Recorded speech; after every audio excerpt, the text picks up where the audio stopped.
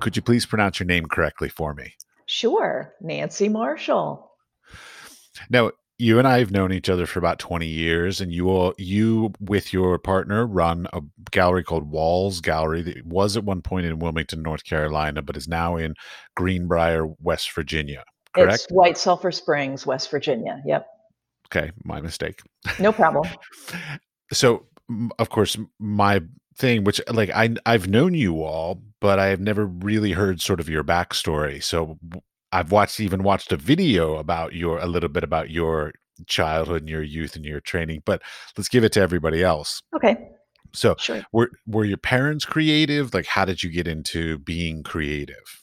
No, my parents really weren't. And we had a great uncle who was a painter in Iowa. And he'd load up his panel truck on the weekends and take off and go painting. But I never knew him. Great Uncle Bill. I have a couple of his watercolors, and they're very 30s, 40s, early 50s. They just got this wonderful Iowa feeling from that period of time. No, but my oldest sister is an architect, and she's a quilter. She has quilts in museum collections. And I was interested in art, but when I was in high school, art was something that you had to be friends with the right people to be able to be invited into the art department. And I was never there. So I did a lot of drawing and stuff on my own. And then when I graduated, I went, oh, hey, I could go to art school. And I ended up at the Philadelphia College of Art for a year. And it was not my thing. It was very commercial. And my illustration teacher said, Nance, I always wanted to be a painter, but I'm an illustrator. And you may want to be an illustrator, but you're a painter. And I had a friend of a friend who was in a school in Aix-en-Provence in France. And that just sounded like a good thing to try. So I went there. It's a studio school, 25 students maximum, 5 professors, and we painted 8 hours a day. And there was a lot of guidance and critiques and art history and training in judgment and what makes a good painting. So I was with the school for probably about 2.5 years. And I had learned a lot, I think, at PCA, at the Philadelphia College of Art, but it was the physical stuff, about materials and a lot of how-tos.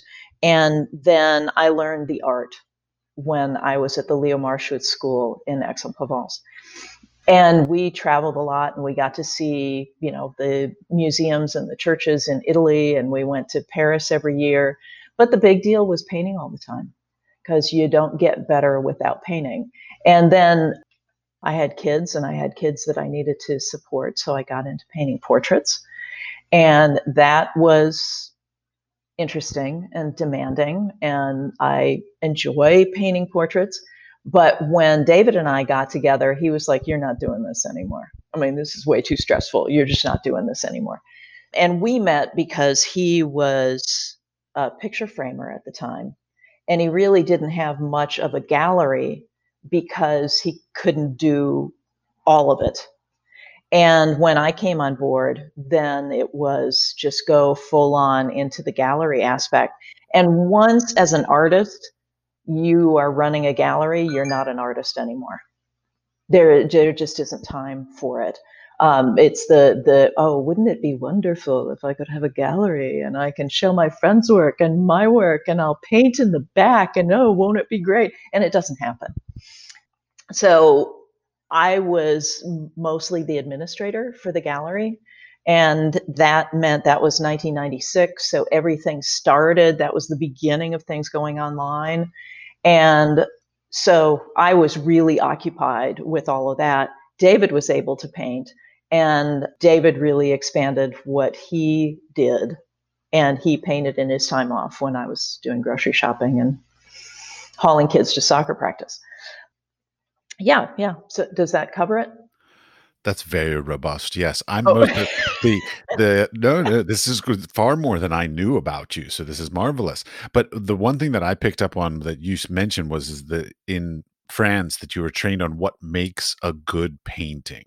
yeah. I would love to hear you expand a little bit on like both like two sides of that. What they taught you then, and then what you know now. It's interesting because I really feel that I have expanded on what I was taught at that point. And David and I talk about taste and judgment. And hopefully, we all are born with taste. Judgment is something we develop over years. I mean, a taste, whether it's good taste, bad taste, we're born with taste.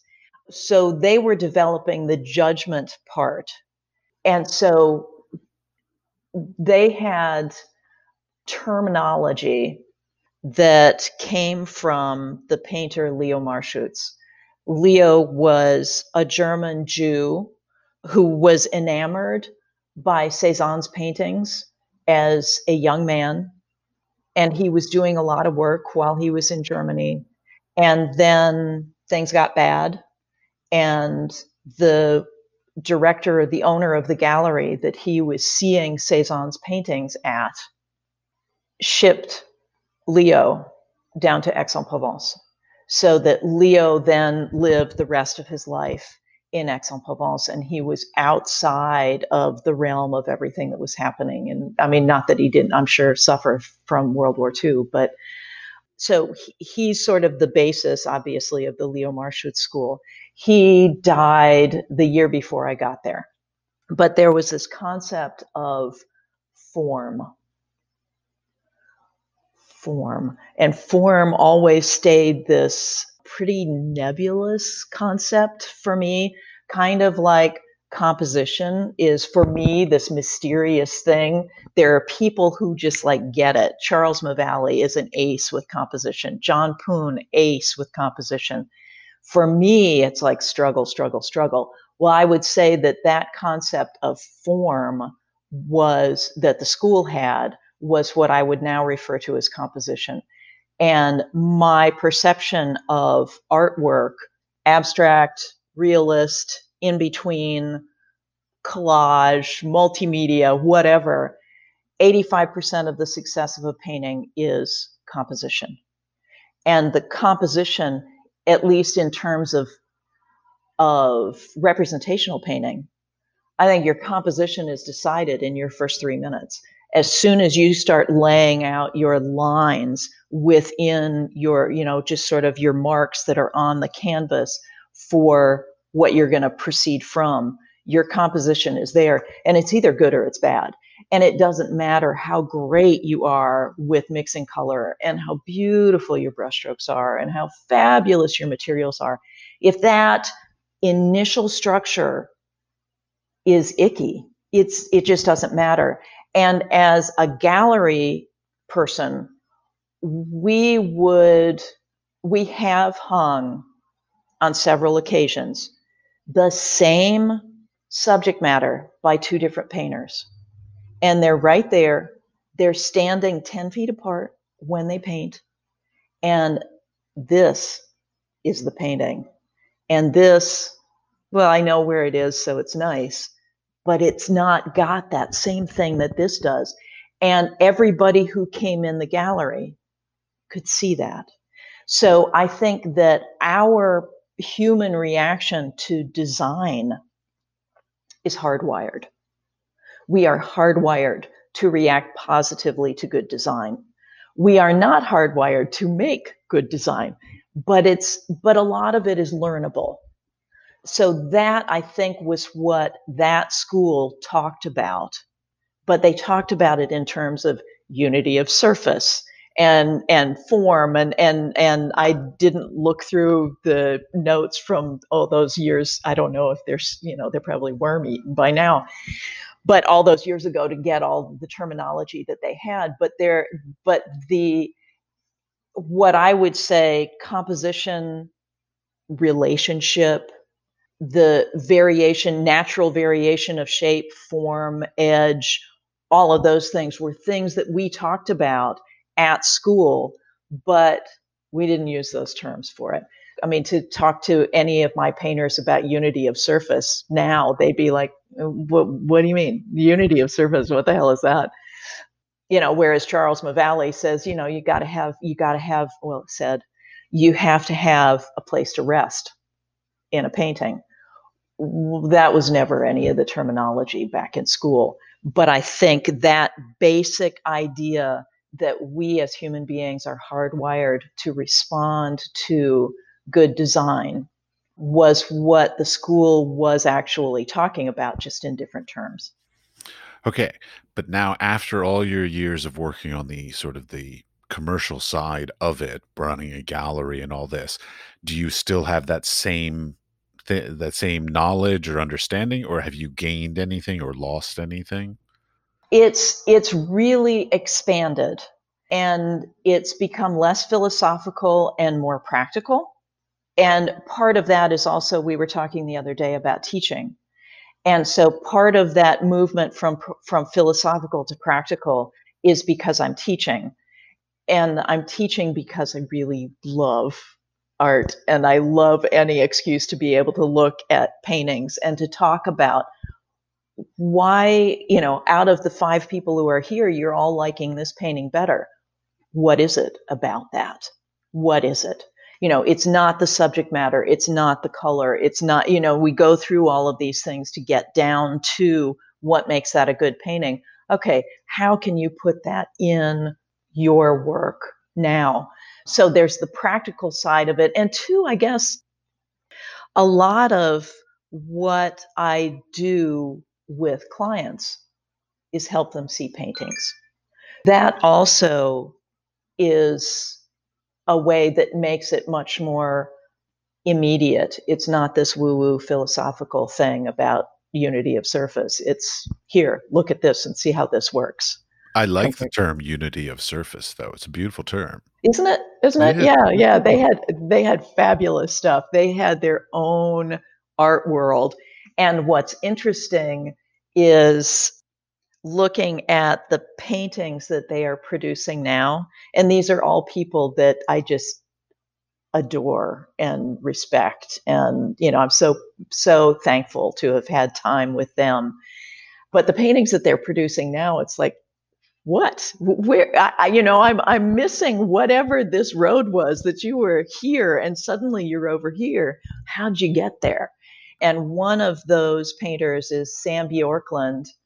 And I don't know if Sam is in the Dominican Republic now or whether he's in Florida, hard to tell. But other teachers, Alan Roberts and John Gasparach, they're still teaching. They still have the school in Aix-en-Provence. But it's a very different place. I mean, just looking at the kind of paintings that are being produced. And one of the outside supporters of the school was François de Assy. And François painted the most beautiful, subtle, gorgeous, clean paintings. And now he's just this freaking crazy abstract guy. And it's just like, how did that happen? How'd that happen? So I don't know. Maybe it was because he was selling helicopters on the side. You gotta pay your bills somehow. So if you can sell helicopters, go for it. But anyway, I don't know if I answered your question. You did. I'm just sort of interested in that tangent of the helicopter salesman. But anyways, uh, we'll He try to was keep a on really track. interesting guy. Yeah. Okay. Okay.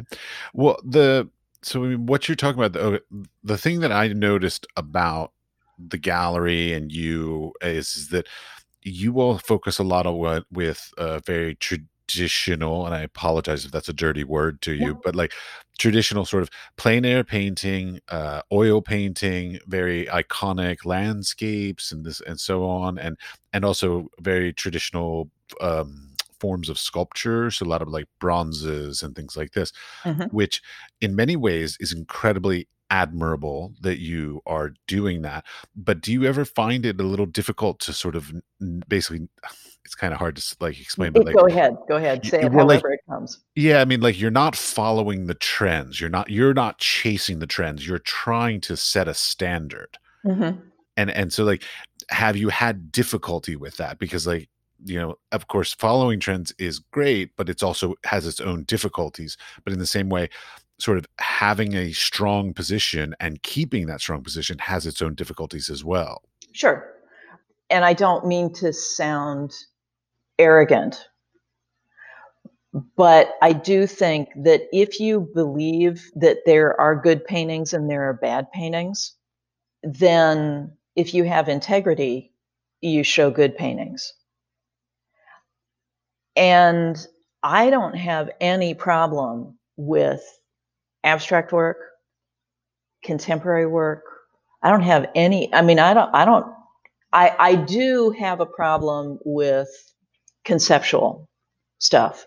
I do not see the value of a pile of extension cords on the floor. I don't see the value of a pile of fortune cookies in the corner of a room. I recently saw an exhibition where somebody brought a dumpster full of trash into the exhibition hall Oh, and called yay. that art, and I was Oh, just like, yay. "That's a bit much." Yeah, yeah. See, I don't get that. I don't get the woman who went into the Tate and sat on the floor with her underwear off and her legs apart. I don't see how that's art. But Tolstoy said something about art that I think is relevant here. And that was, and I'm paraphrasing, and I wish I didn't have to, but I don't speak Russian, that art represents the highest and best to which men strive. And a dump truck full of trash is not the highest and best to which men strive. Showing your lady parts is not the highest and best. Well, it may be to which men strive, but that's in a totally different vein. It's so there are things that there are places that I can't go with artwork. But right now we're working with a sculptor, Gennady Kirachansky, who is Russian. Well, he's American now. He lives on Staten Island. He's just a fabulous marble sculptor, full on trained, awesome Russian. I mean, the Russians know how to train their artists because they wouldn't let me be one of their artists. You know what I mean? I mean, they're very picky about who they let in as students. So the people who come out of that system are really top notch. And you might want to take a look at his work because his work is very contemporary. And it's really just kind of these wonderful round women with enormous breasts that are just sort of unfolding, and they've got birds sitting on them. And it's just this sort of, springtime kind of, here we are blossoming. And so, but they're beautifully done. They're beautifully done. They're beautiful to look at. And composition wise, it's interesting that how does composition apply to something that's three dimensional? Well, these are things that it's not like there's a back and there's a front. It's just no matter where you see it from, it's got this pleasing relationship of line and volume and light and dark. And so we have some things, and it's interesting. Our daughter Natalie has formally joined us, not informally, but formally joined us. And I expect to be seeing more pieces that people would automatically say, oh, that's contemporary work. Whereas we have painters who have passed away, and they didn't pass away as youngsters. And I would say that their work is quite contemporary. When I walked into your gallery, the word that always popped in my mind was timeless. Like the Mm. quality of the works that you had could have been in a home 100 or 200 years ago, and it could also fit in a home or a museum today. Like, Oh, well, good.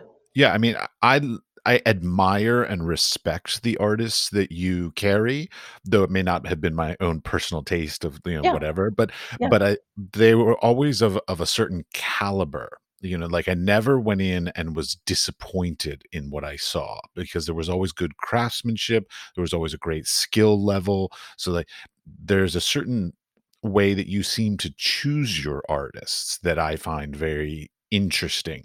So like when you're thinking about finding a new artist, what are some of the characteristics that you all look for? Well, we have artists, and not so much while we're here in West Virginia, but in North Carolina, we used to have artists who would come to the gallery and say, I want to be in this gallery and I've got my art in my car. Can I show you my art?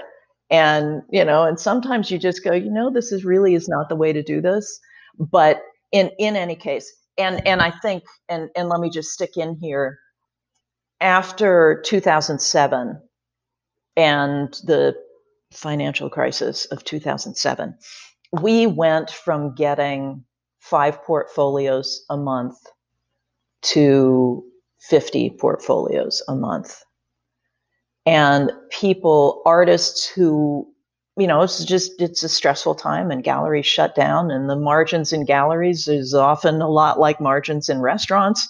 We don't have the labor cost, but it's just there's just the brick and mortar. Everything is expensive, and a lot of the galleries just couldn't make it through 2007, 2008, 2009. And one of the things when we talk to artists, they want to, here, look at this painting. And this painting is really quite lovely. Well, I want to see 9 more that are really quite lovely. I don't want to just see one. I want to know that you, as an artist, have a sense of excellence, that you are going to require of yourself a relatively consistent level of quality. One of the things that we recommend to artists who are trying to enter into a professional realm is that they keep their high watermark. The painting that if you let this out, it's going to sell. But it's the best darn thing I've ever done. Keep that painting. And when you think you've got one, walk into the room, put it down with the one you nailed, and let that established high watermark talk to you about the painting that you just thought was great and finished, and it's all wonderful. And when you get to the point, which hopefully, if artists work every day, this isn't something that you do once every 6 months, you paint a painting and expect to get somewhere. Painting is not riding a bike. If you paint, like I painted every day in France, and then I had other stuff. I went into engineering for years. I had other stuff that I was doing. Well, it's not riding a bike. I lost all of that. There were still some landmarks that I could hitch to work from that point. But it requires work. And if you do that work, you will surpass that high watermark painting. And you will bring in that painting, and you kind of got this little grin in your face, and you're kind of shaken about it because it's like, it's good. And you put it next to that high watermark painting, and the high watermark painting says, yeah, you're ready to sell me because that's your new high watermark. And so we look for consistent quality, but we also look for integrity in that painter. I listen a lot to a guy called Chris Martenson, and he said this whole right-left thing is just a lie. What we need to be looking for is the up-down. Is it integrity or is it corruption? Those are the ends there, and you definitely want to be on the integrity end of that. And integrity in art is, are you trying to get a gallery to do your advertising for you so you can sell art out your back door at a lower price and undercut your gallery? And that's just unprofessional, in a similar way to driving up to the front of the gallery and just going, hey, I got my stuff in my car, can you take a look at it? But it's okay. I understand that there are people who just don't know how this works. and there are people who are struggling just to pay bills. And it's why actors and artists wait tables. What one of the things that I always wonder about too is like I've seen it throughout my career that many times what I would define as like a very high quality artist who may not be either the best marketer or the most professional or maybe a drunk or whatever ends up getting great things because their work is really great. And I've also seen vice versa, where a really great person who may not make the best work also then gets some opportunities. Mhm. So, what's the balance for you on like the quality of the person and the quality of the artwork? It's really hard to work consistently for somebody you don't like and doesn't like you. It's very difficult to put in your all for somebody who does not respect what you do. So there's one sculptor who comes to mind, and he is brilliant, brilliant. He is so good at what he does, and he's just an arrogant bastard. He asked us to represent him, and we just couldn't. I mean, it's just, we wouldn't do a good job for you. And I mean, that's the way it's put. We just wouldn't do a good job for you because you don't respect us, and we respect your work, but we don't respect you as a person. There's no reason to say that to somebody, but I can't work for somebody. Well, one of our painters asked us recently, it's like, why are you still here after all the work that you've done, and you guys are getting old? Why are you still fighting this and trying to learn all the new tricks for old dogs? And I just said, because we love you. And two, I think once you're in the art world and you find out that you internalize that highest and best to which men strive, being immersed in the effort to strive for the highest and best is just too wonderful to let go. But I think I kind of tangented off from what you were talking about there. It's okay. I love what you said. It's beautiful. So something else I noticed about you all in particular is that you oftentimes, so not always, but oftentimes will have a artist that you end up not only representing, but being their like strongest advocate and following them and building their career. I mean, I've had remember having long conversations with you and David about building the market, building the interest, building the collectors, getting more institutional exhibitions, et cetera, to not only represent and sort of make money for the artist, but build the career over the longevity of not just like the gallery, but of their career as well. Mm-hmm. How Mm-hmm. important is that? Because I feel like, these days it's a lot faster. There's social medias and there's all these things that people believe it's a fast process. And whereas Mm-hmm. I believe that Sure. it's not. It takes Yeah. decades to really build a successful, consistent career. Yeah. Social media has provided that rocket to celebrity, and that is really misleading. But people who we ask people, what's your goal in 10 years as far as your art is concerned? What's your goal in 10 years? And some people say, well, I want to give up my day job. I want to have my own studio. I want to be able to paint every day, or I want to be able to travel and do this. I want, I mean, they have their dreams. And then there are people who just say, well, I just want to be able to get rich. And wait, which of those do you like better as artists? Well, we think that it is very possible to get rich in the art world. And I think Thomas Kinkade is an excellent example of somebody who got rich in the art world. So it's the abuse of art under the Thomas Kinkade shadow, that if your goal is to become wealthy and famous, then you can absolutely do that. But we're there more for the kind of spiritual human side of things, so that we're more interested in building for long term. And at this point, and it's funny because at this point we have our painters. What happens in galleries is gallery owners associate with painters who are their age.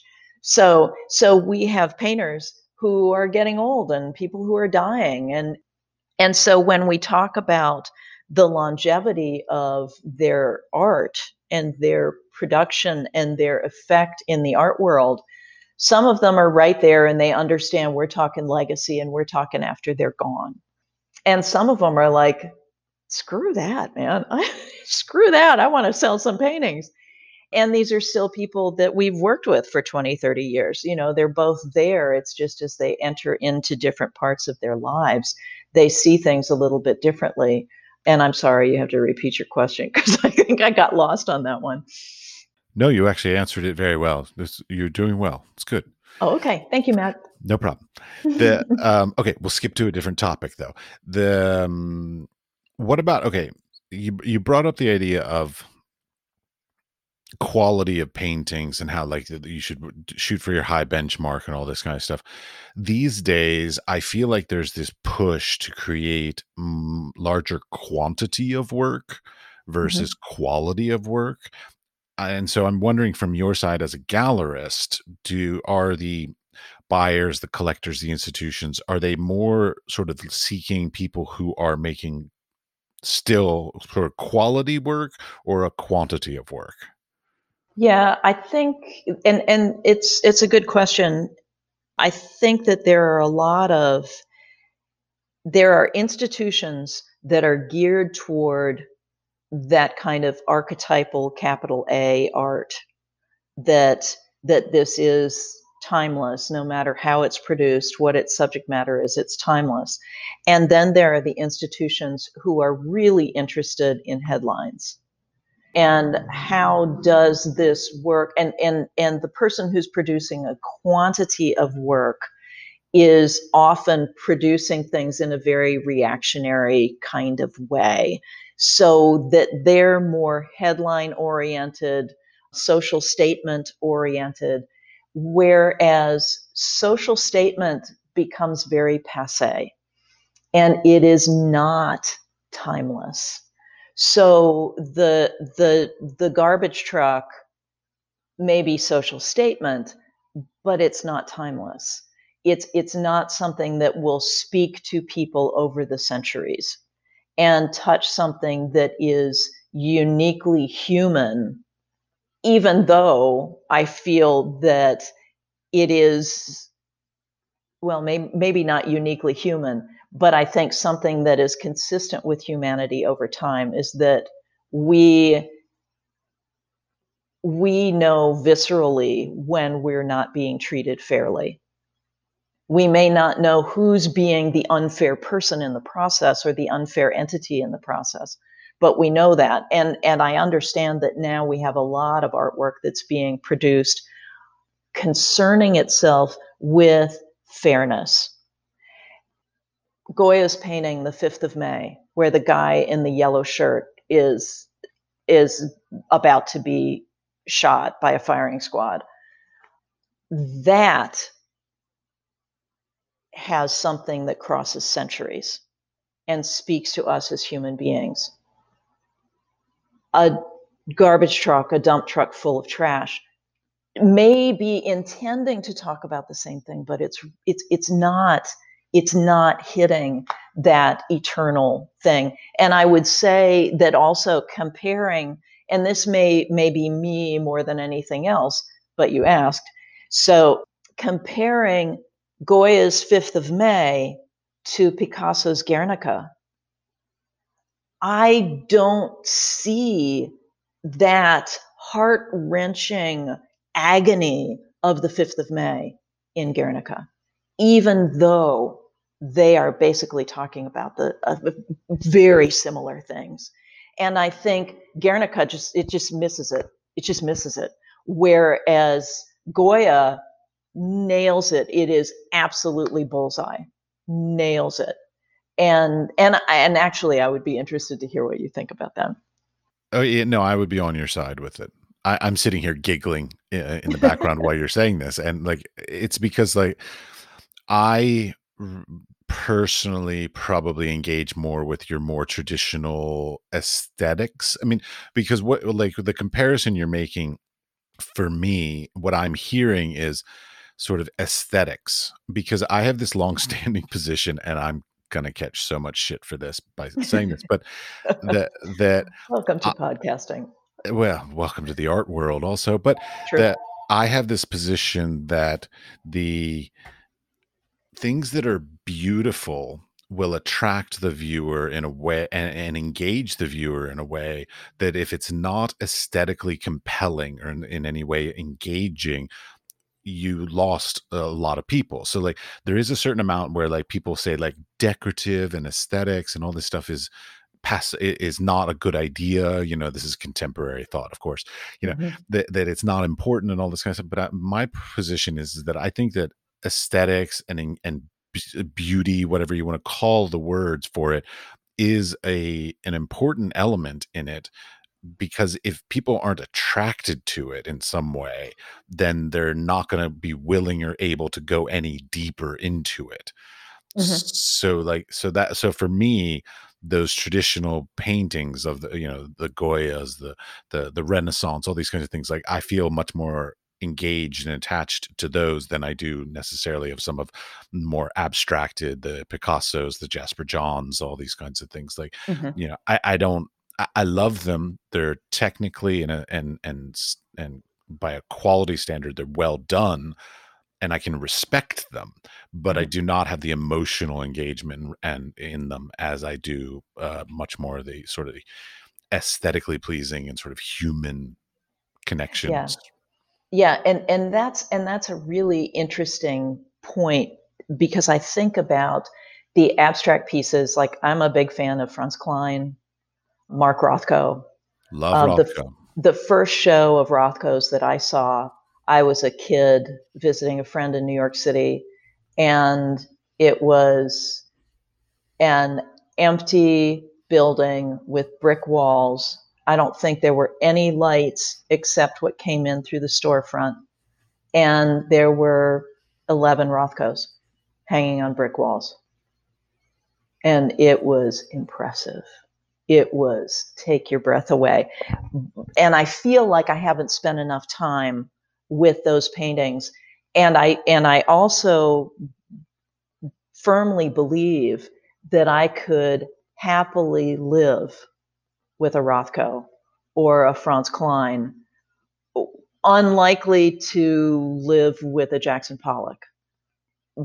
But I think there's more accident in the Pollock and more purposeful decision making in the Klein and the Rothkos. And, we listen to painters talk about how painting happens and that it's a series of decisions. It's not, oh, I'm painting from a photograph, therefore I know what I'm painting. I know what the end is going to look like. A lot of it's like writers say, they can't wait to get back to writing because they don't know what their characters are going to do. In painting, it's I find the paintings the most interesting when the painter is confronted by decision making all along the way, or decision making, adjusting, all of that, whereas I just don't see that in a Jackson Pollock. I don't see that in, oh, who was the guy who just did masking tape and then dripped paint down the whole thing. No idea. Yeah, it's just all in that New York modern thing. Or Andy Warhol. Andy Warhol knew exactly what his stuff was going to be when he started, and he was, I mean, talk about turning art into money. The guy was really gifted. And I guess, and if I were going to look at the people who were pursuing art from a perspective of that Warhol, you know, turn art into money. You got Picasso, you got Dali, you got Thomas Kincaid, you've got Andy Warhol, Jeff and Koons. yep, yep, Oh, Damien Hirst. Damien Hirst, yep, and there's very little heart in that work. There's a lot of interesting surface, but there's not a whole lot of heart. There's a lot of and I mean Damien Hirst, I mean shoot this I mean those butterfly wings. I don't know if he did that or whether he had his apprentices do that. I don't know. Or sticking the diamonds on the skull. I don't know whether he did that or whether he had his but it's just there's a lot of surface there and there's just not a lot of heart. And I think that's what I'm talking about in terms of comparing the 5th of May to Guernica is here you have heart-wrenching, real, historic, and what those artists actually lived through murderous times. And you have one that is just full of heart and one that's full of a surface design.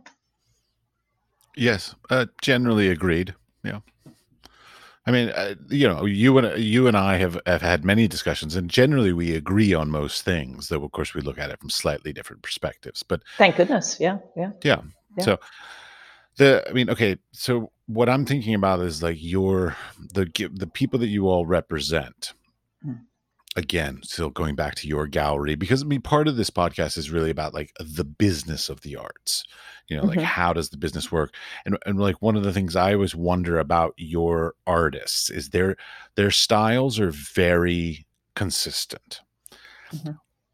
Have you ever had the issue where any of your artists have said, I kind of want to I go don't more agree with abstract, like, or yeah. I kind of want to be a sculptor now, or like they complete and completely change their style, but then the question is like, have you helped with that, assisted with that, or have you just said that's nice, we're not going to represent you anymore? Yeah, we have had painters do that. And right now, Larry Moore is in that category. And it's interesting because Larry started out as an illustrator. And going from illustration to fine art is not an easy path. And like I was told when I was in art school, Nancy, you're a painter, you're not an illustrator. And I wish I were a painter, but I'm an illustrator. I don't know what the genetics is that's involved there. I don't know why it is the way it is, but almost always when someone has been an illustrator, it stays with them in their work. So Larry went from illustration to fine art, and now he's taking his representational things. What he's been doing since COVID hit is he's been doing a lot of abstract work. His abstract work is not as good as his other work. He's new to it. He might just need time to sort of figure that out and get to the high quality that he's gotten from his, traditional representational work. Right. To me, though, it doesn't matter what style the work is, composition is still your key. And so Charles Mavalli spoke for us on several occasions. But at one point, he was talking about Carl Peters, who was a Cape Ann painter from the early 1900s.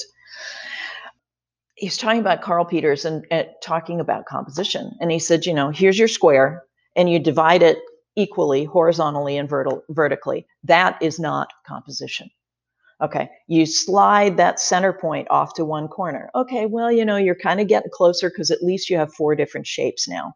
It's still vertical, horizontal, but at least you have 4 different shapes. But then and he's got the square in front of him, and he just puts in 4 lines that are, angled and every which way. And he goes, now that's composition. And so that was his story from Carl Peters. And composition is a consistent issue, no matter whether you're a tight realist like an atelier figure painter, or you're a plein air landscape person, or you're whatever, or you're totally abstract. it never goes away. The impact of that, and that's what I like about Rothko and Klein. And Klein in particular, Klein's work is super dynamic, and it has that same kind of pleasing things that the Asian calligraphy, the Asian alphabets and things do. If they're interested in hearing what we think, we tell them. Not everybody is interested in hearing what we think because we will tell you, and therefore it might be painful. But if it's good, it's good. If it's not, it's not. So we don't have any of Larry's abstract work, but I would love to have some of the stuff that he's doing where animals are walking through construction sites, or they're you got animals walking through crowded department stores. I mean, these things are just really, they're very cool. They're very cool, but they're also really well constructed. There's just a great compositional aspect to it. I think that when your artist says, I need to do something else, he needs to do something else. You cannot lock an artist into, oh, but I can sell barns all day. You got to paint barns. I mean, way to kill the impact of the art, way to kill whatever is good in those paintings is to limit somebody. We might not be able to work with that stuff that you're now producing, but you got to go where you got to go. And we are not going to try to stop you, because whatever your direction, your development is taking you, you gotta grow. Yeah, no judgment, just a question. The, the something you were talking about, like the difference of like what the gallery does and what you like and this kind of stuff. And so suddenly I was thinking, do you all have your own personal collection? Yeah. I was going to ask you if you wanted me after this. I'll just walk you around our house, because where we are now, and I think this is something that you want to get into, we have reduced the square footage of the gallery dramatically. I would assume as much, yes. So we have reduced the square footage of the gallery while dramatically increasing our storage space for art, because most of what we are doing is taking art to people's homes. They are not coming to us. We go to people's homes. And this has been the case for years. So if somebody's 5 hours away and they've seen this thing on the web and they'd like to, but they don't know how big is it, all that stuff. And they're within 5 hours of here, then we load up and we take 20 paintings to them so they can see it. And usually what we do in those circumstances is we end up rearranging the paintings that they already own, and just saying, you're not looking for the painting for this space because you've already got it. It's just in the back hall. Is it in the back hall because you hate it? Or, and if that's the point, then we won't put it over your fireplace. But that would be great for here, and just rearranging things. That's a great thing. Like, so you all have taken on this more sort of hands-on, personal attention kind of a Mhm. business model where basically you've realized that a lot of people either don't have the time or the wherewithal to physically go to a brick and mortar place. So you have created more personal interactions and personal engagements by choosing to take the time and the effort to select some works and Right. then go to them and basically try to sell them something, which is a very interesting business model in and of itself. So is Yeah. that working well? Yeah, it works well because you don't have any questions. If I'm and looking at where you are, your your manner of acquiring art is so different than that of most homeowners. Most homeowners are so uncomfortable about art. They don't know it. It's a lot of money. I mean, it's like asking me to buy a sports car. I don't know anything about it, and it's a lot of money. Yeah, just to be clear for the listeners, because they may not already have done research on you or anything, but like your gallery is not the cheapest by any stretch of the imagination. Like your Mm-mm. average price point is, I would Mm. say, 5 to 10,000. Our average is probably actually more about 5, really 5. Okay. So we're not a $300 painting store, but we're also not the 50 million. You know, Oh, we're no, we're yeah. not New York City, Washington D.C., L.A. I think that we are the kind of place, and we have been the kind of place that provides the selection and service for people who are school teachers, you know. Yeah. But taking paintings to people's homes, they don't have any question anymore. Oh my gosh, it looks awesome. Yeah, we used to do this when I worked in a gallery in San Francisco. We used to actually load up a bunch of stuff and physically Yeah. go to people's houses. This is back in 2000, 1999 kind of era.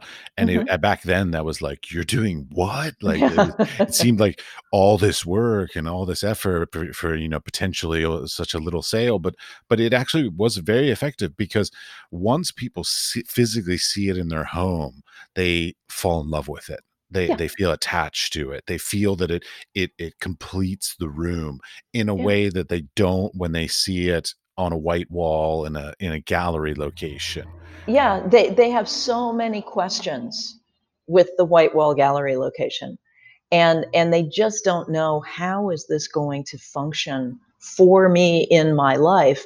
And if the place is close enough, or if we're going to stay there overnight, it's just, okay, you want to see these 3 paintings and you want to know what's going to work for you. Okay, well, we'll bring them to you this morning and we'll pick them up tomorrow evening.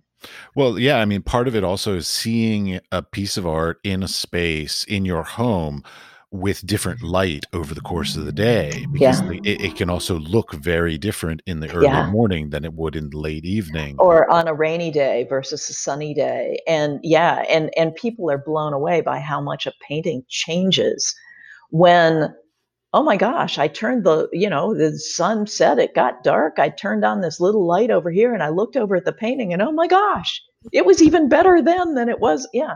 Yeah, and they don't know that. So helping people get to that point of being able to experience a painting is what we do. And I think, and that is selling paintings.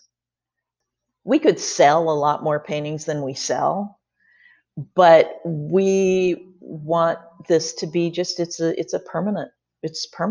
I mean, you're going to love this and your kids are going to want it and their kids are going to want it. And because there's something real there. There's just, it's not just this takes up the space on the wall. Well, okay, within that, one thing I've always wondered about too is like when it comes to an artist, the old tradition was the idea of having a patron. So, like, there would be a collector that would buy the same artist over and over. Yeah. They love that artist. They want lots of it. I Yeah. feel like these days, now I don't know if it's because of budgets or because of space or lack of space. I don't feel like buyers buy multiples over the course of a lifetime of an artist as much as they used to. You know, Hmm. buy like the one piece that like really impacted them and that's it. Like so like there's not that ability for artists to have consistent collectors. Yeah, yeah, I think things have really changed, just that we s we probably have more producing artists today, producing and selling artists today, than put all the rest of art history together, and we got more of them now. Well, I heard a quote that said that there are more practicing artists in New York City now, just New York City, than there was in the entire Renaissance. Yeah. Yeah. Yeah. Yeah, I mean, art is available for lots of people to do. And part of that is that we have lived as a very wealthy country. So that there were a lot of people who felt that they could spend money on art. They could put money on their credit card. I mean, put the painting on their credit card, and I can th- that it's okay that I am an artist in New York City and my parents pay my rent, and I'm 45. That seems to be an okay thing. And it's just very available. It's kind of, I don't know if we touch on this or not, but in Russia, you're invited to art school. You don't apply. You don't decide, oh, I'd like to go into art like I did.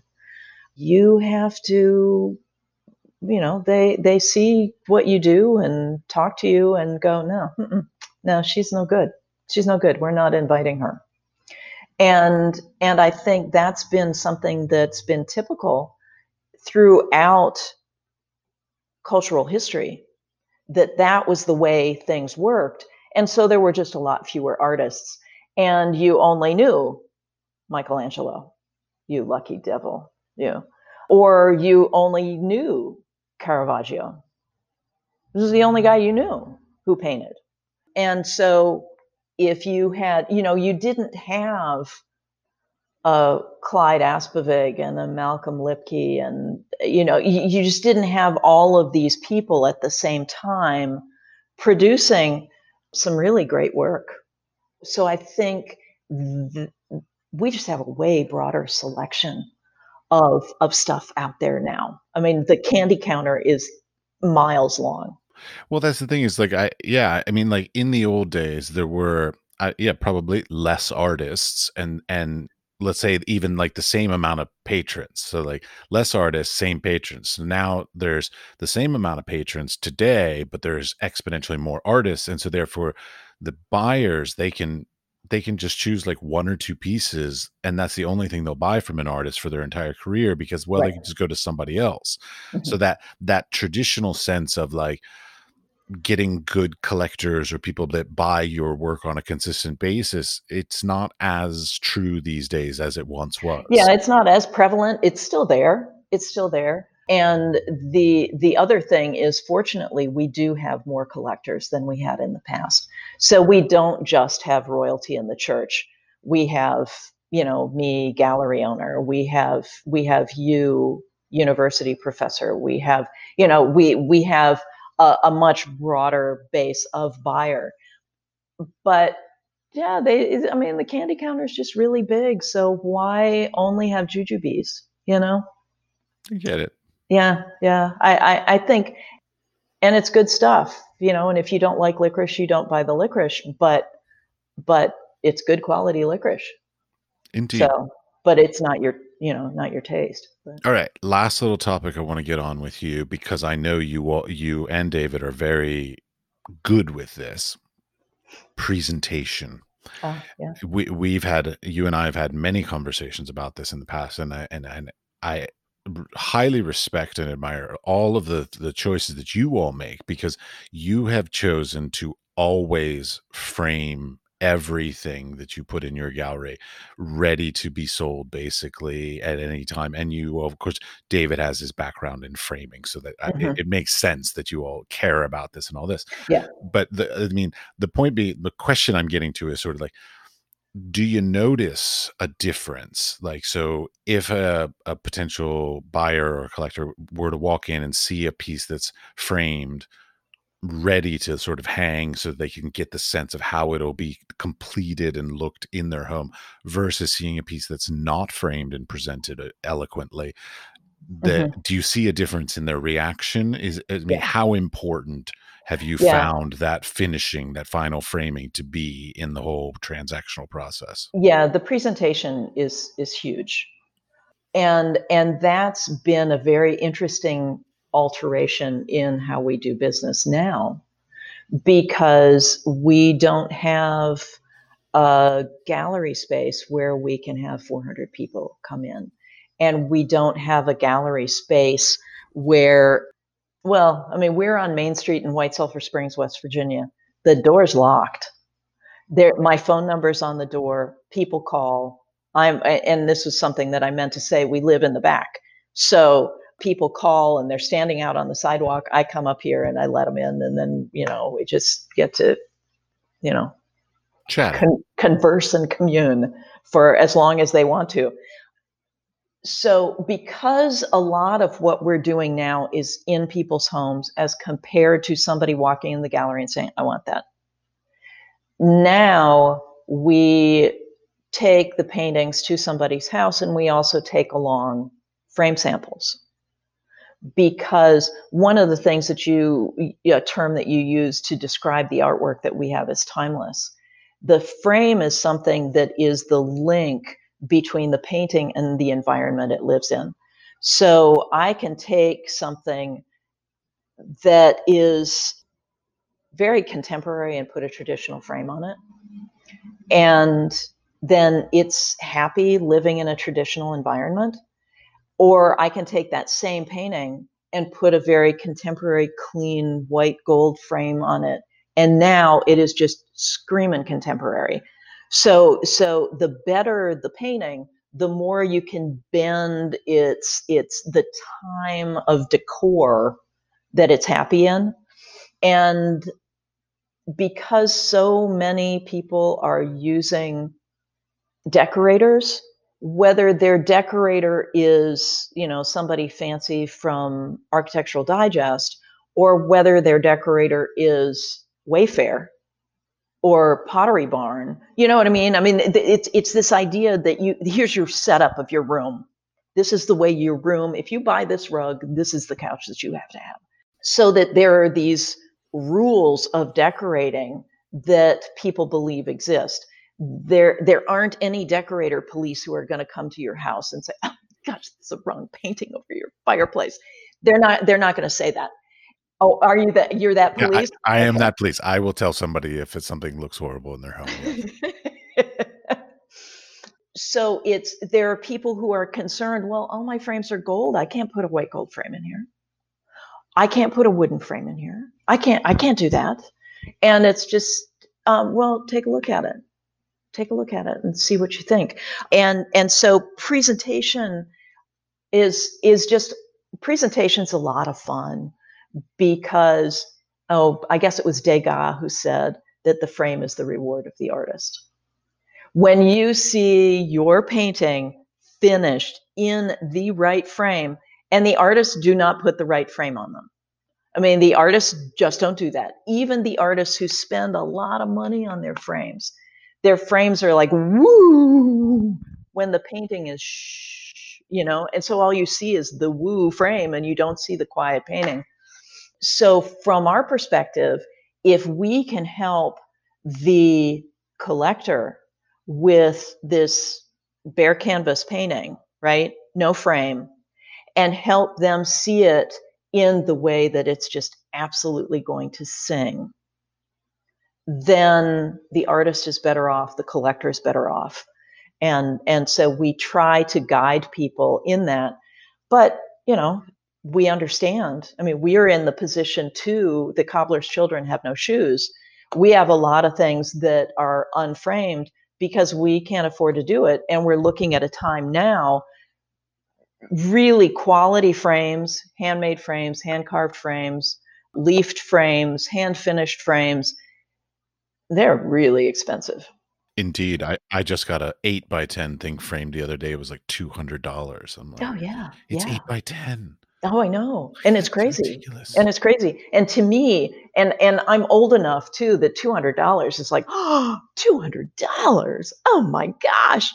Give Well, I mean, me the thing in the $200 frame didn't cost me $200. right, It's like the right, frame right. has now cost me more than the image that's in the frame.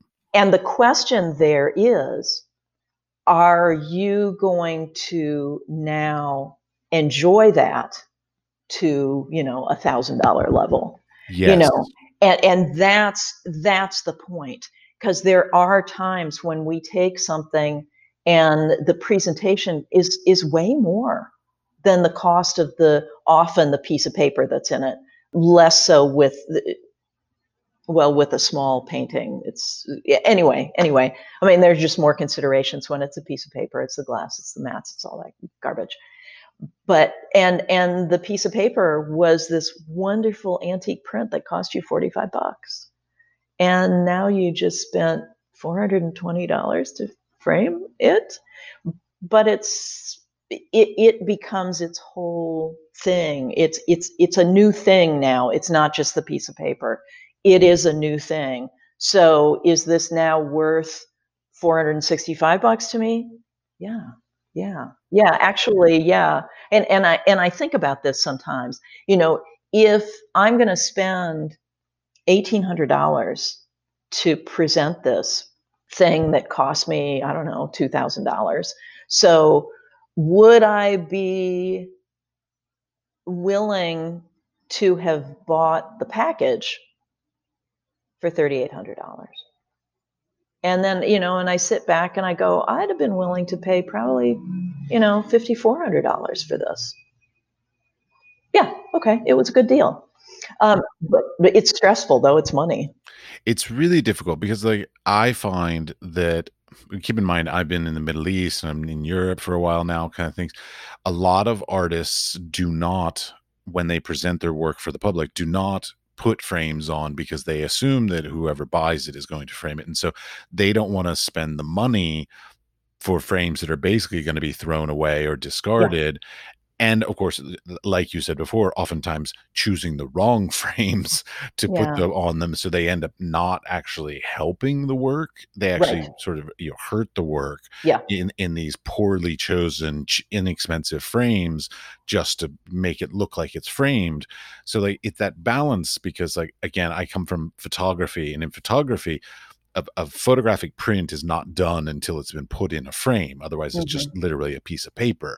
So you sort of have to finish the work off by putting it in some form of presentation. Yeah. And it's that difficult balance of, like, price, cost, appropriateness, all this kind of stuff. But, like, my thing that I'm seeing more and more at the younger generations is they're not understanding the benefit of sort of that final completed presentation Hmm. Hmm. as Yeah. much as older generations do. Right. Well, one thing that we have recommended also, and this was more pre-COVID when the art fairs were prevalent and street art and all of this stuff and the whole place gets all these little tents come up down the street and everybody's got their work out there is don't frame the 20 paintings, frame two the way they should be. And then when you're talking about photography, the frame isn't just presentation, the frame is protection. So, how do you do that? It would be harder. Maybe it's that shrink wrapped thing that you do that protects that, and you frame a couple of them the way they should be done.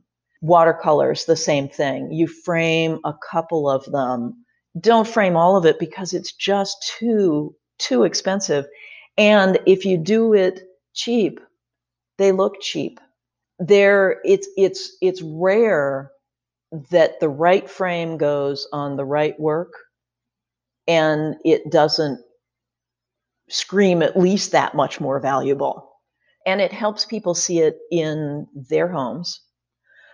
At one point, we took artists to the homes of the people who had bought their paintings because the artists didn't understand why this cheapo frame, why we kept giving them back their frames and telling them we don't want these. We don't want these. And then he saw those paintings in people's homes and he just went, oh, I get it. I get it. It's not my house. It's not going in my house. It's going in that house. Well, not Yeah. only is it not going in my house, it's also not going in a white walled gallery Yeah. space. It's going in the place where people have other colors, other textures, other artworks Yeah. that this work needs to interact with. Yeah. Where they live and breathe and entertain and have families and it all has to work there. Framing is really expensive, but it's even more expensive if you do it wrong because you have to redo it. So, as far as works on paper, putting a good mat behind it and a good mat in front of it and shrink wrapping that puppy, at least it's protected, relatively protected. don't frame everything, but don't be cheap about what you're doing there either. I mean, having rag mats is really important. You got to protect your work. And the assumption that a lot of artists have is, oh, I just put a cheap frame on it because they're going to reframe it anyway. No, because if you're the artist, Matt, and you put this on your photograph, oh my gosh, I can't take that apart. That's the original frame. And I've learned from Antiques Roadshow that I got to have the original frame. You gotta, yeah, just do a few of them, do them right. And I think you can actually do that in a gallery setting as well. Last little question, because you sort of touched on it here, and I suddenly want to ask you about it. Archival quality materials. You talked about like rag mats, this kind of Gotta stuff. do it. Well, that's the question is like, how important is that to the general collectors and things like that? Do they care? Do they even ask? If they know, yeah. Well, for example, when this will be released, we will have an online show of Charles Mavalli still going on.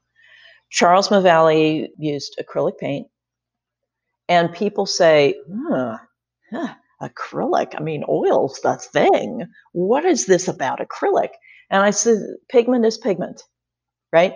You can bind pigment with water, right? Quality pigment. You can bind quality pigment with water. You can bind quality pigment with oil. You can bind quality pigment with egg. You can bind quality pigment with acrylic.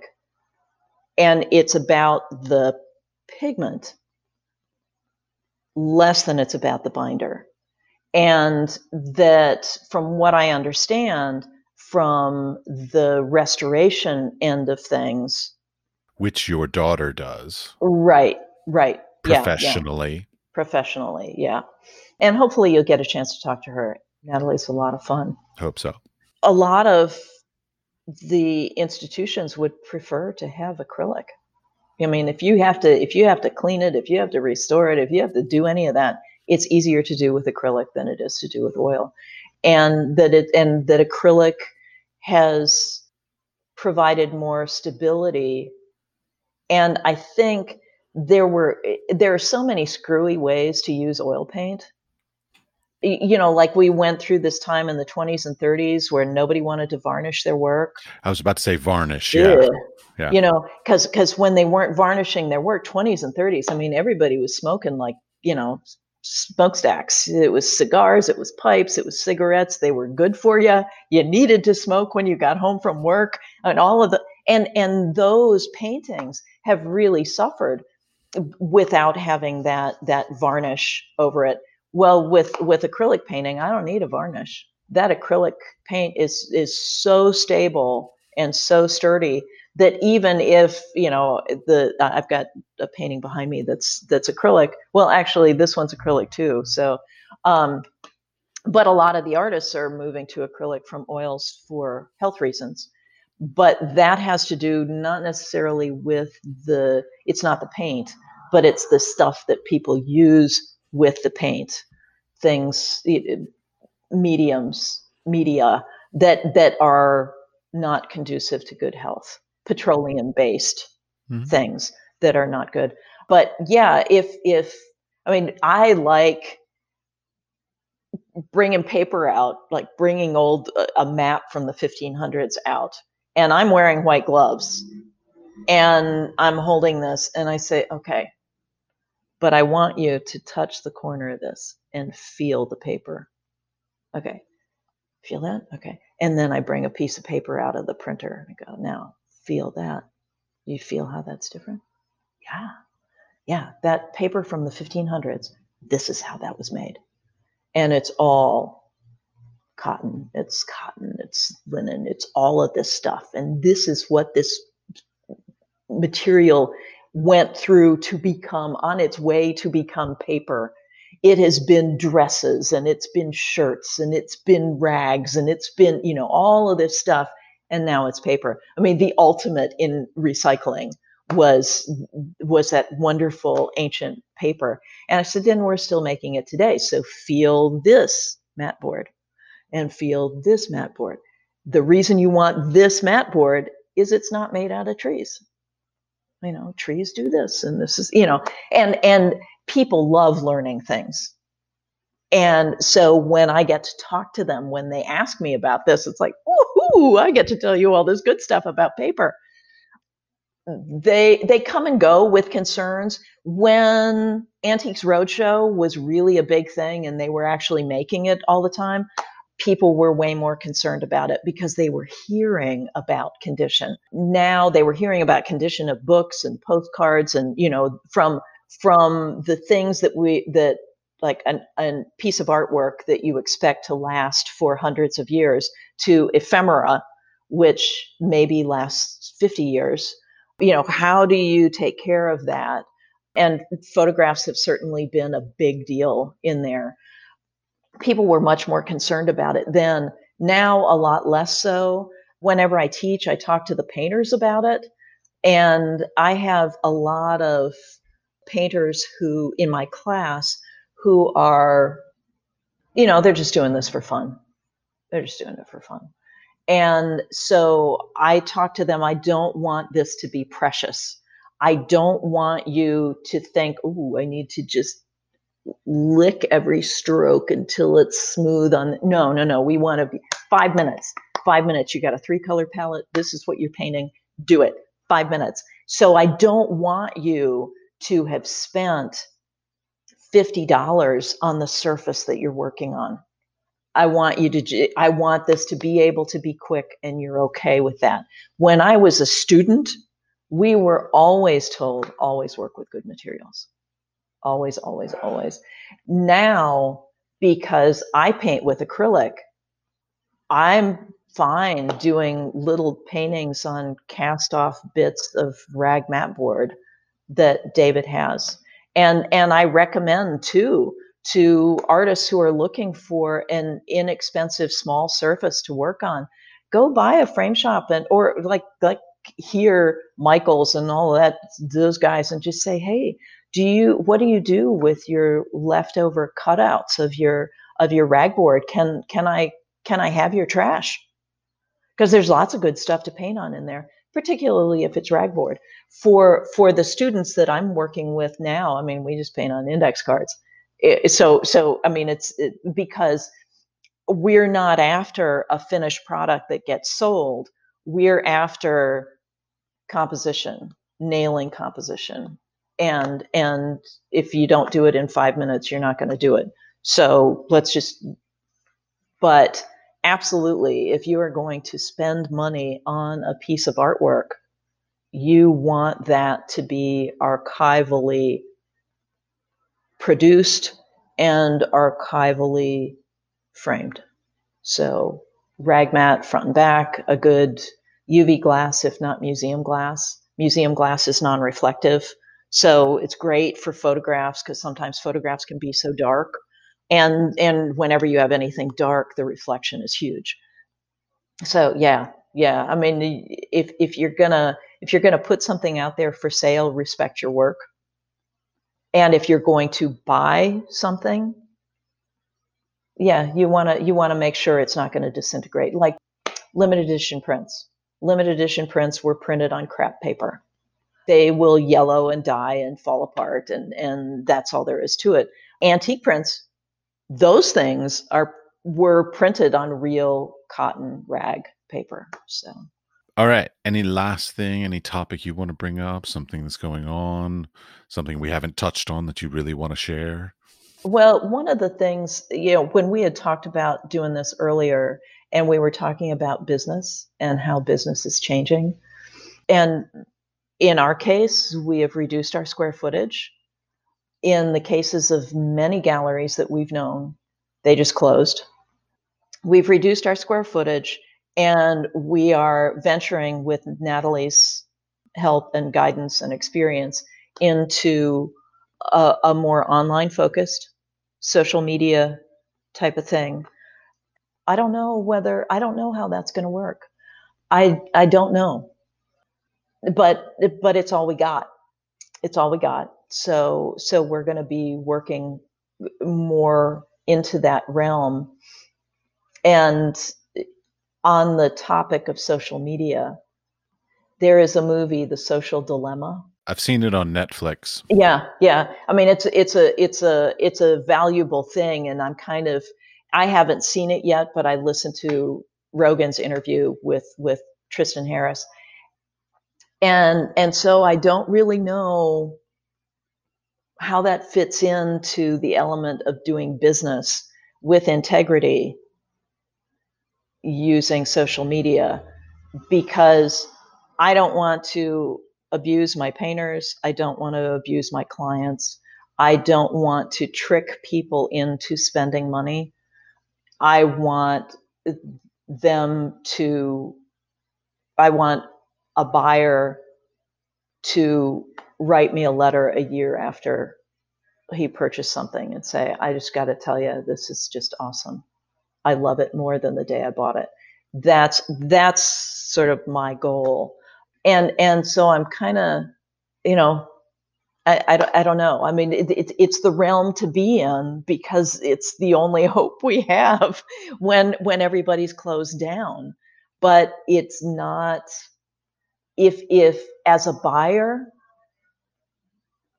I would hope that buyers seeing things online would have the opportunity to see at least one of those paintings or artworks in person so that they really know what that looks like, because it's, how is it bigger than a bread box? How do you know? How do you get the concept of scale? How do you know color wise when it's gone through a camera and a screen and your screen and all of those things? How do you know?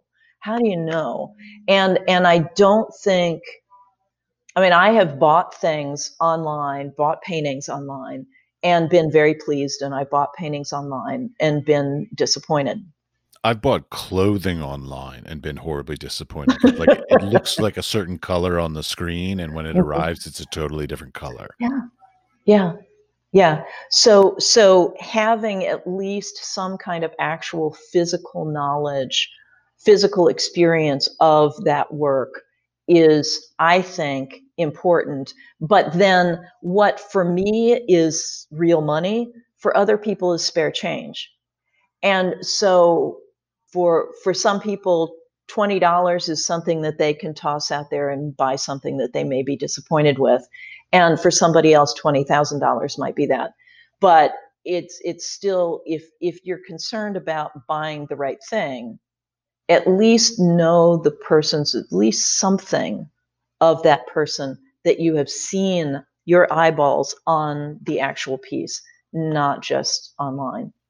It's hard. I mean, the whole online stuff because like I live in Europe, and it's very difficult for me to get my work in front of people because I live in a country that's sort of distant from some of the greater places that I could exhibit. I Mm-hmm. can't get my work to New York or Paris or London as easily as I could if I were living in one of those cities and Right. being able to show them the real things. So the internet is becoming more important in certain ways, but I feel like the hard part is the closing the deal. Like, I can get Mm-hmm. people to like my work, I can get people to respect my work, I can get people to even just look at it more frequently, whatever. But it's that Mm-hmm. issue of like closing the deal to say, like, yes, I will put this in my institution, or I want this in my home, or whatever, that I think is a, more difficult when done through the internet. Not Yeah. not impossible, but more Mm-hmm. difficult. Well, I think, and the term closing is really interesting. I think in person, people close their own deals oftentimes. Online, I think that we're often put in the more of that situation of, okay, you like this, you've looked at it a lot. What can I do to have you buy this? What are you missing from me for you to decide to make this your own? You have the price. You know what the deal with shipping is, whatever that is. You know what my return policy is if you got one of those. What can I do? What can I do?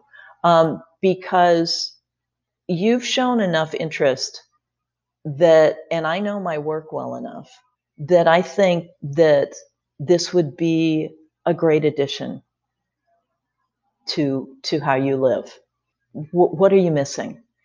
And sometimes it's really just the conversation.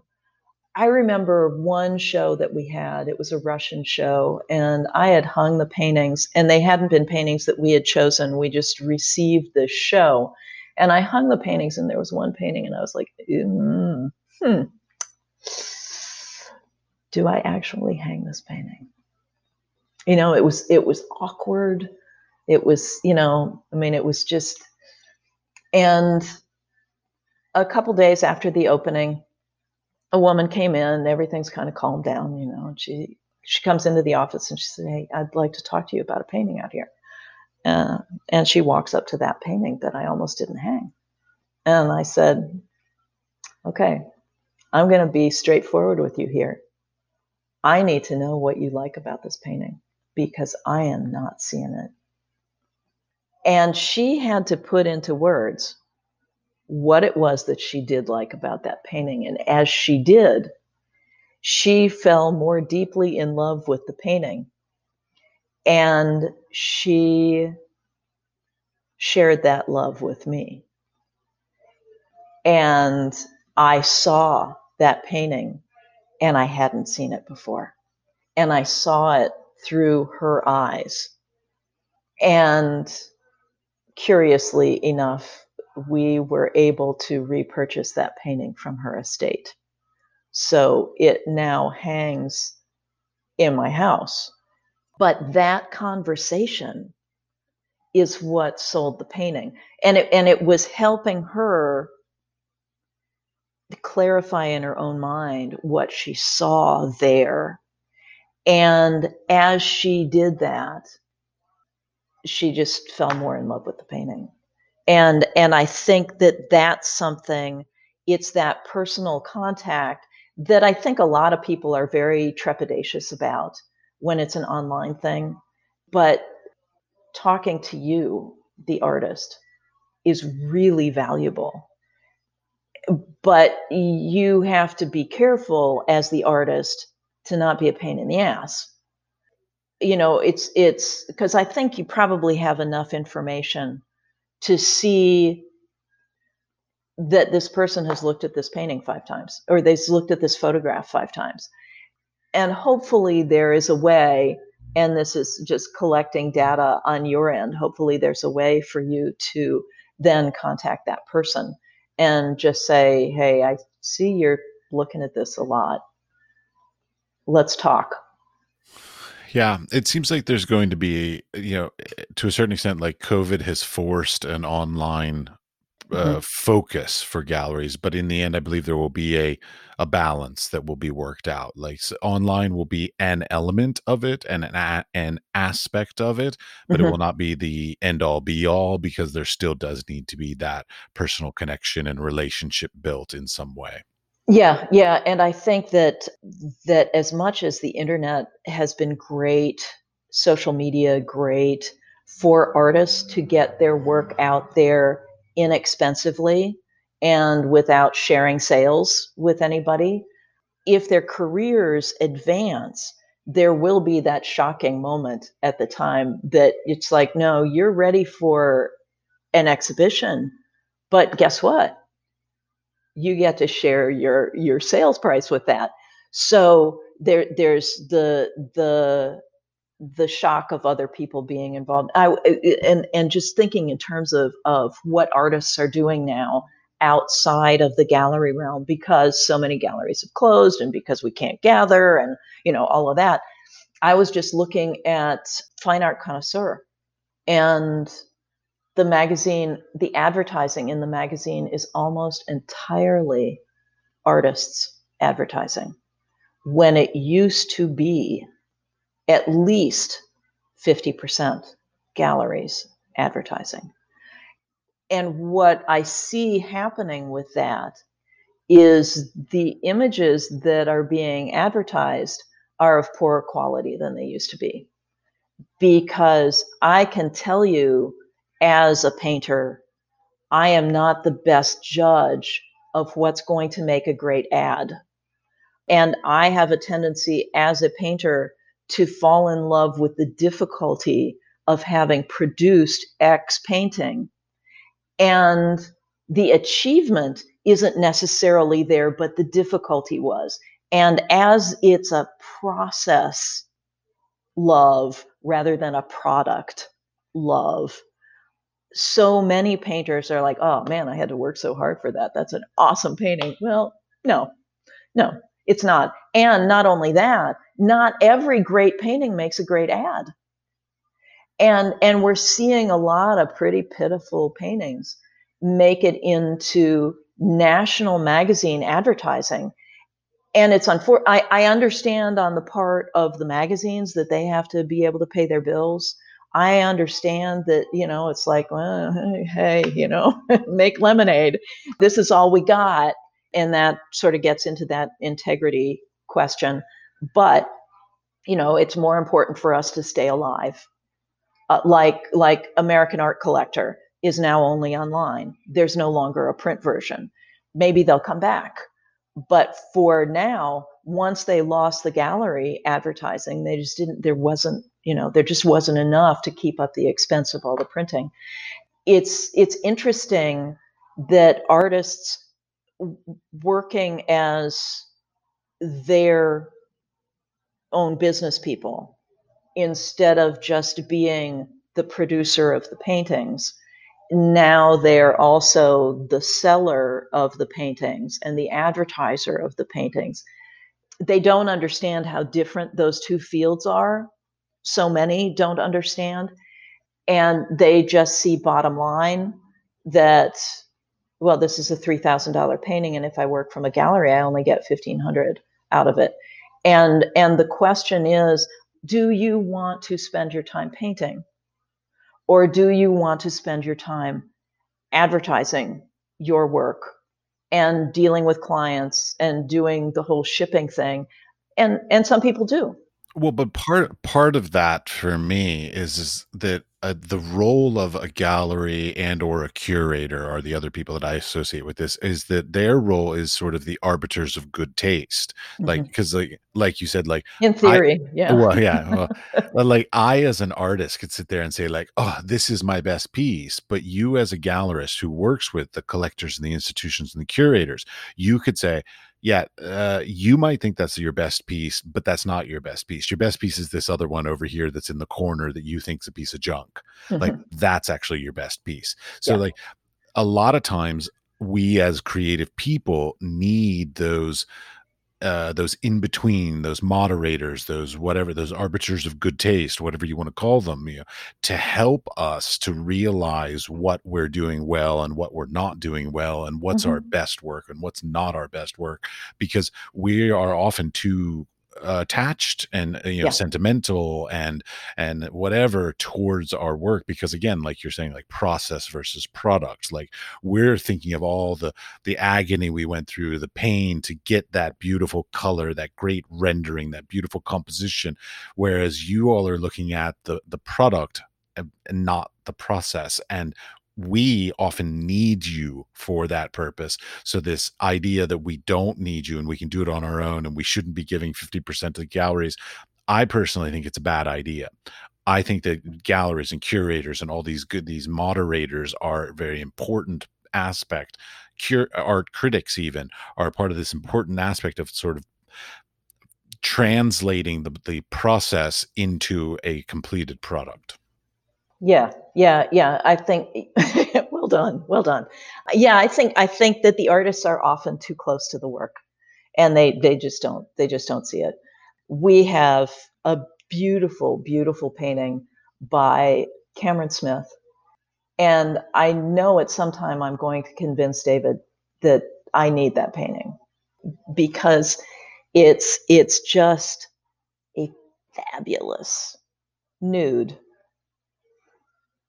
and a totally abstract situation. I mean, it's just this really remarkable painting. And Cameron is so good at painting those paintings. But in West Virginia, We don't have a clientele for that. We just don't. And so that's the other aspect of it, that an artist may have a gallery relationship, but the work that they are now producing is just not appropriate for that location. And I don't want him to stop painting these things. He needs to get to a more urban venue.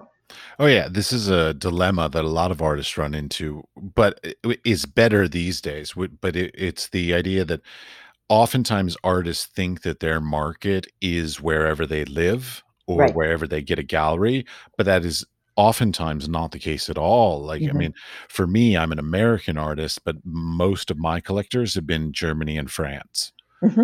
Now, I've never lived in Germany or France, but that's Mm-hmm. where most people that buy my work are Yeah. from. And Yeah. equally, even within the United States, I'm an East Coast, West Coast. So I've been in DC, San Francisco, New York, North Carolina. But the most people that buy my work in the United States, oddly, are in Chicago. Chicago. Interesting. Yeah, Interesting. but I've never lived in Yeah. Chicago. So like Uh-huh. like I find that a lot of artists have this preconceived idea that wherever physically wherever they work or where their gallery exists is the best market for them, but it's really Mm-hmm. something they need to get past because that's not true at all. So Mm-hmm. that's just either where you choose to live and you produce your work, and or that's where your gallery chooses to exist. But your gallery should and can then sell your work anywhere in the world. Right. And that's the two things from there. One, how that relates to the question you asked early on about when you have an artist who suddenly, you know, takes a turn into something else. It's the gallery's responsibility to say, you need to work where, you need to continue in what floats your boat. You gotta keep working on what makes you excited. But this work, consider talking to this gallery here, this gallery there, this gallery there. And you're not looking for all three of those. You're looking for one of those people. And if you are going to do that, I, as your current representation here, as one of your current representations, I will contact the people ahead of your contact if that's what you want to do. And that's, yeah, it's tough, but it's a responsibility of the galleries to reach beyond their current clientele, but also to understand that they may never have the clientele for the artwork that this person is now producing. I mean, I think that's something that's been seen well with the work that Cameron is producing, but even people as well known as Malcolm Lipke, that his work became much more, what's the word? What's the word? Sexual.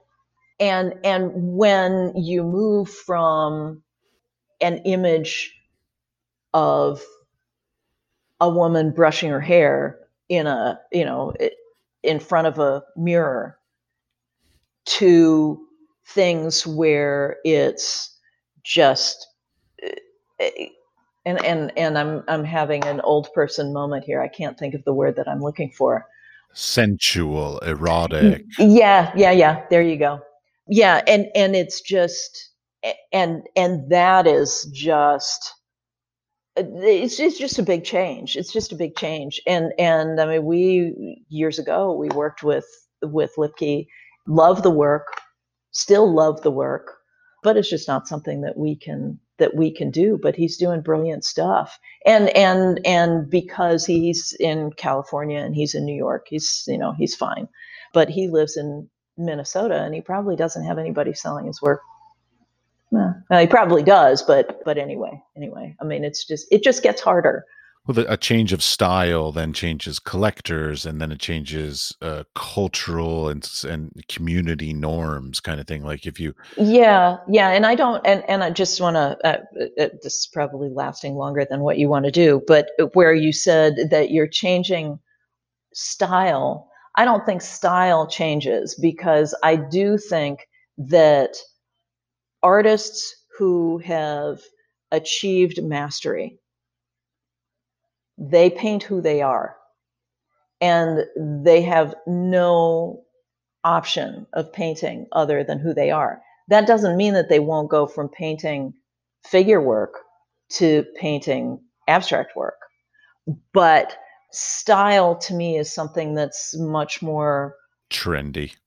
yeah, superficial. Yeah. And that if you have an artist who thinks he's going to change styles, then you never had somebody who achieved a mastery to begin with. So it's kind of it's our handwriting, and I can do my handwriting in several different ways. I can print, I can, and depending on different times, I do it in a different way. But I think it's very clear that it's always me. And so it's the same thing with artwork. It's just the progression of somebody's artistic investigation of something. Yeah, yeah, I'd go with that. Yeah. I'd go with Okay. that. Diamond skulls and you know butterflies. And big shiny bunnies. Yeah. Yeah, yeah, or balloon dogs. Hey, There you go. Yep. yeah, All right. Well, thank you yeah. very much for your time. This has been great Well, fun. well, yeah. Thanks so much. This has been fun. I've missed talking to you all this time, and You it's too. Yeah. exciting to touch base again. It's, And I wish you all good things, and I look forward to following what you're doing. It's going to be fun listening to the people you talk to. I hope so.